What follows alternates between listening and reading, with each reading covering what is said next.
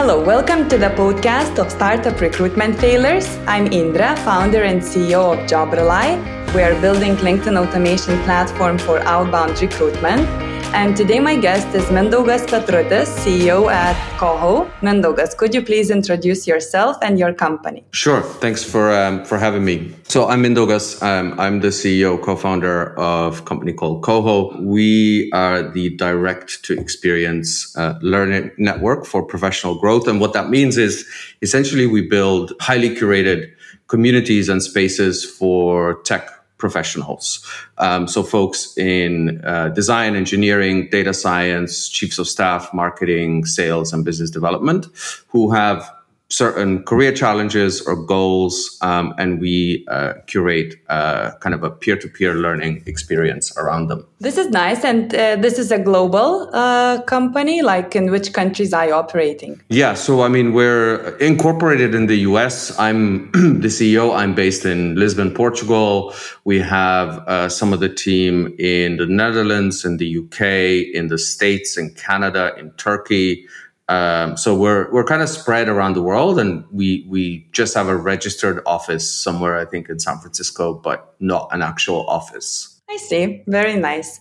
And what kind of the recruitment failures you had? Maybe you could share your experience and your learnings. Sure. So I think the one that kind of comes to mind, and I'll set the scene, and I think, especially critical in early stage companies. So Coho came from a company called On Deck, where we built these fellowships. That's where I joined 2 years ago.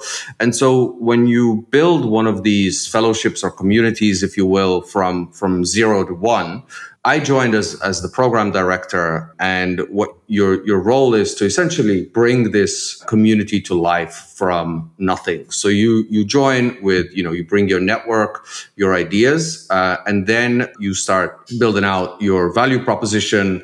It's essentially building a company from scratch. Mm-hmm. And at some point in that process, you hire somebody else into the team, sort of like a program associate, to help you with a lot of the day-to-day operations. And I think there was probably, a big miss on my part where I was extremely busy. There was a team already who, was willing to support in helping hire this program associate. And I think the lesson for me there was I should have really taken ownership of that process myself, because when I reflect back on it now, that first person joining, right? You're just going to be a team of 2 people. You're building something from scratch. And so you need to know each other extremely well, and support each other. And if you were not part of the process of hiring that person, the chances of it not working out, are extremely high. And it doesn't always, need to be the case that it's the fault of the person that gets hired. It's the fault of the process itself, if that makes sense. Okay, and what happened? How much were you involved, and what did you miss? I wasn't at all, and so I think that was the miss.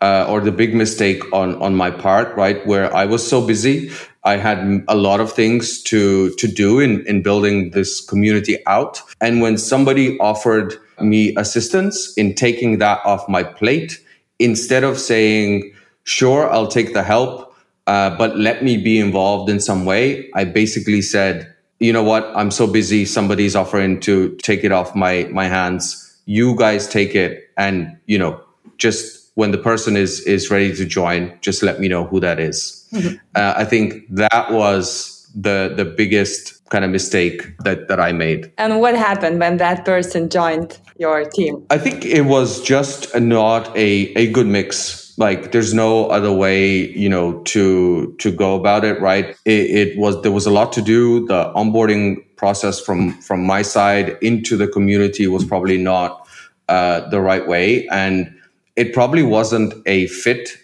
for that person. And so what that ended up impacting is the work that we had to do, because there was, a point where I had to look at who was doing what, and that the other person's kind of spirit or heart was not in this, right? And so we had to part ways. But the problem was, I had launched the community. The experience was running on what, for context, what that means is running multiple, it's for like very intense 8 weeks. There are events happening nearly on a daily basis. You have 100 people in your community who have joined, who have paid to join, have a lot of expectations of you. And so, what happened is letting somebody go in the heat of that process, was really tough, because it then falls just fully on my shoulders to manage everything, because you're not going to have somebody step in the same day to help you. Luckily, the team was able to get me somebody who was amazing and kind of helped me get back on track. But still, it was a very, very intense kind of moment in time that, was very stressful and exhausting. Mm-hmm. And how long did it take for you to realize that this is not a perfect fit? There was a moment, I think, one night where it was maybe like 12 a.m. or 1 a.m. And I felt like I had cleared a bunch of tasks off my to-do list, and there seemed like there was no end to it.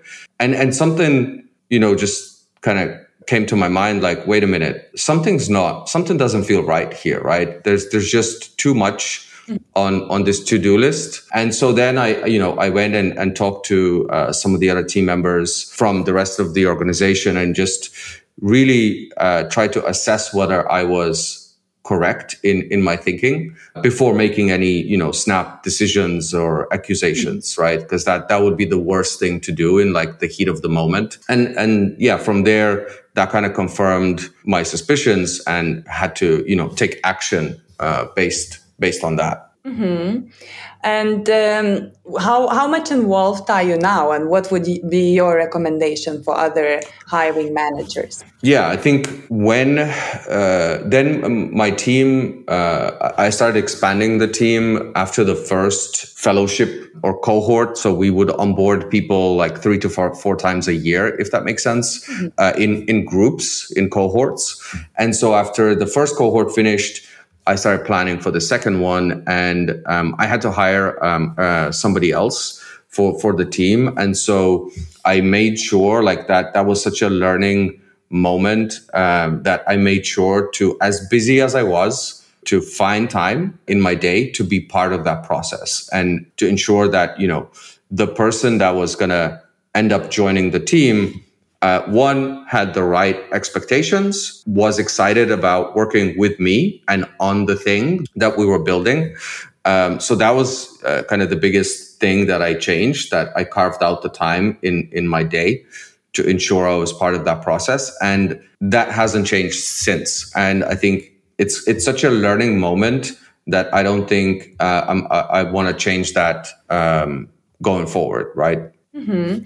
But in terms of the involvement, many companies do that, right? Many hiring managers actually do that they give the recruitment task or responsibility for other people, recruiters, to do. Yeah. And the involvement then, it's basically to have one interview, like 1 hour call or meeting, and then to make the final decision, right? Well, at JobRely, and especially me, I believe that the best recruiter is a hiring manager, and the hiring manager's involvement is so important that it's not enough to just have the final interview and to make the final decision. It starts from the very beginning, like to identify candidate profiles, if there's like a help of recruiter to guide basically them through your expectations, giving some specific profiles, assessing profiles, presenting. So it's not just 1 hour meeting. How much do you think hiring managers should be involved, and in terms like of the whole process? I think the way I would think about this, I used to be a recruiter myself a few years ago. And when I think about, the most successful client relationships that I had, and this is a direct correlation to how I think about hiring managers spending time or being part of the recruitment process. The worst thing you can do is just hand somebody a job description and tell the recruiter to go and get you the people, right? And then maybe spend 1 hour, as you mentioned, doing the interview and then question the person when it doesn't work out. I think in that situation, often the case may be that it's actually the company's fault and not the person's fault. Obviously, there's nuances to every situation. But when I think about the most successful way to do this would be to really, if you're a hiring manager who's working with a recruitment team, allow the recruitment team into your team and to understand who is your team, what are they working on, what do they care about, who are the different personalities in the team, and then help translate that to the candidates. I think that's the only way, because when I reflect back on the best relationships that I had with clients, where with those who allowed me to come and spend time in their office and showed me everything that they were working on, so I could very passionately explain and translate that back to the candidates that I was trying to source for them, because it went way beyond just saying like, here's the job description, here's how much they're paying. Why would anyone be excited about that? So, and then, I still actually have folks who I placed 6-7 years ago working at those same companies. And it was because of the relationship that went both ways between me and the hiring manager. Investing that time to allow the recruitment team to spend time and get to know your team's culture, the things you care about, is the best way to avoid these kind of failures. Yeah, I totally agree. And most of the companies don't do that if there's an external recruiter. And I used to be an external recruiter myself for quite a few years. And it was really tough. Like, I wasn't sleeping at night and was trying to make the decision, which candidate shall I present to the hiring manager. And it was so difficult, to assess the personal cultural match and all the other criteria. And sometimes you don't know what are the priorities. Maybe the person is not so strong at some kind of the area, but hiring manager actually don't expect that. They appreciate motivation more. And it's very difficult, to know what each of the hiring manager is expecting. But what I also found out, especially working in-house, is what it's very important is to get the involvement of the hiring managers, not only showing how they deal and what kind of the people in terms of personality they're looking for, but to work reviewing the potential candidates' profiles before reaching to them out. Yeah, there's such a much of value in that, and it's a very boring and time-consuming task, and it was very difficult in the very beginning to convince hiring managers to sit down and have a look at 50 or sometimes 100 candidates list.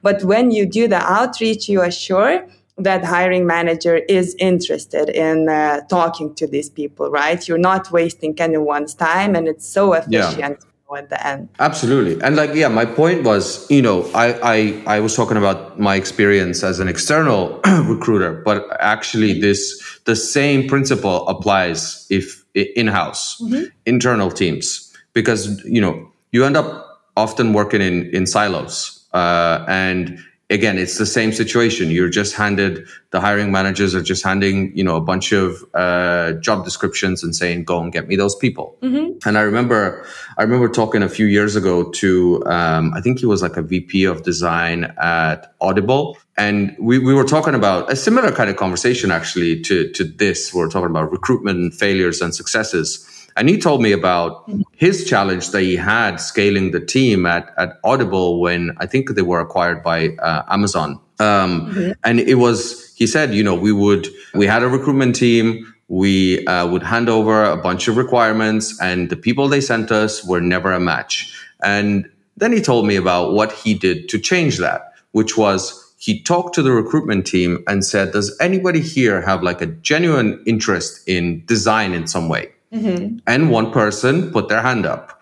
And so he then started bringing this recruiter into their team stand-up, into their design reviews, into their design critiques, showing this person the whole breadth of the culture of the design team at Audible. And he said that changed. The people we started receiving was like night and day. Yeah. And so that's, the same principle applies in-house. Bring the people in with you and you'll see some magic. Yeah. And it's also important, to understand the specific area, right? If you're a recruiter, how come do you know about the designing industry, right? You don't know nothing if no one tells you about it.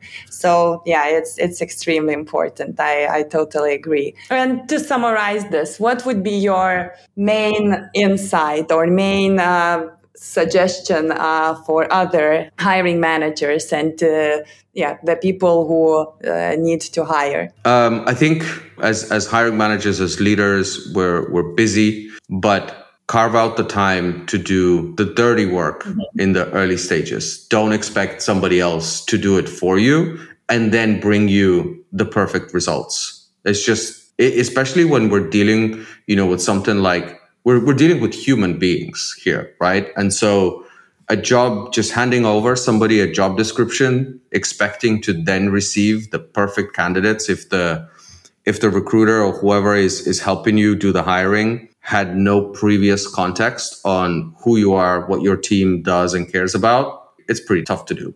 So invest the time to do the dirty work. Like you said, review the CVs with the person who's helping you hire, help them calibrate to understand what you're looking for. It'll be time very well invested. Great. Thank you, Mindaugas, so much for your time and for sharing your story and insights. Of course, thank you for having me. And thank you to all the listeners. For more podcasts, please visit jobrely.com.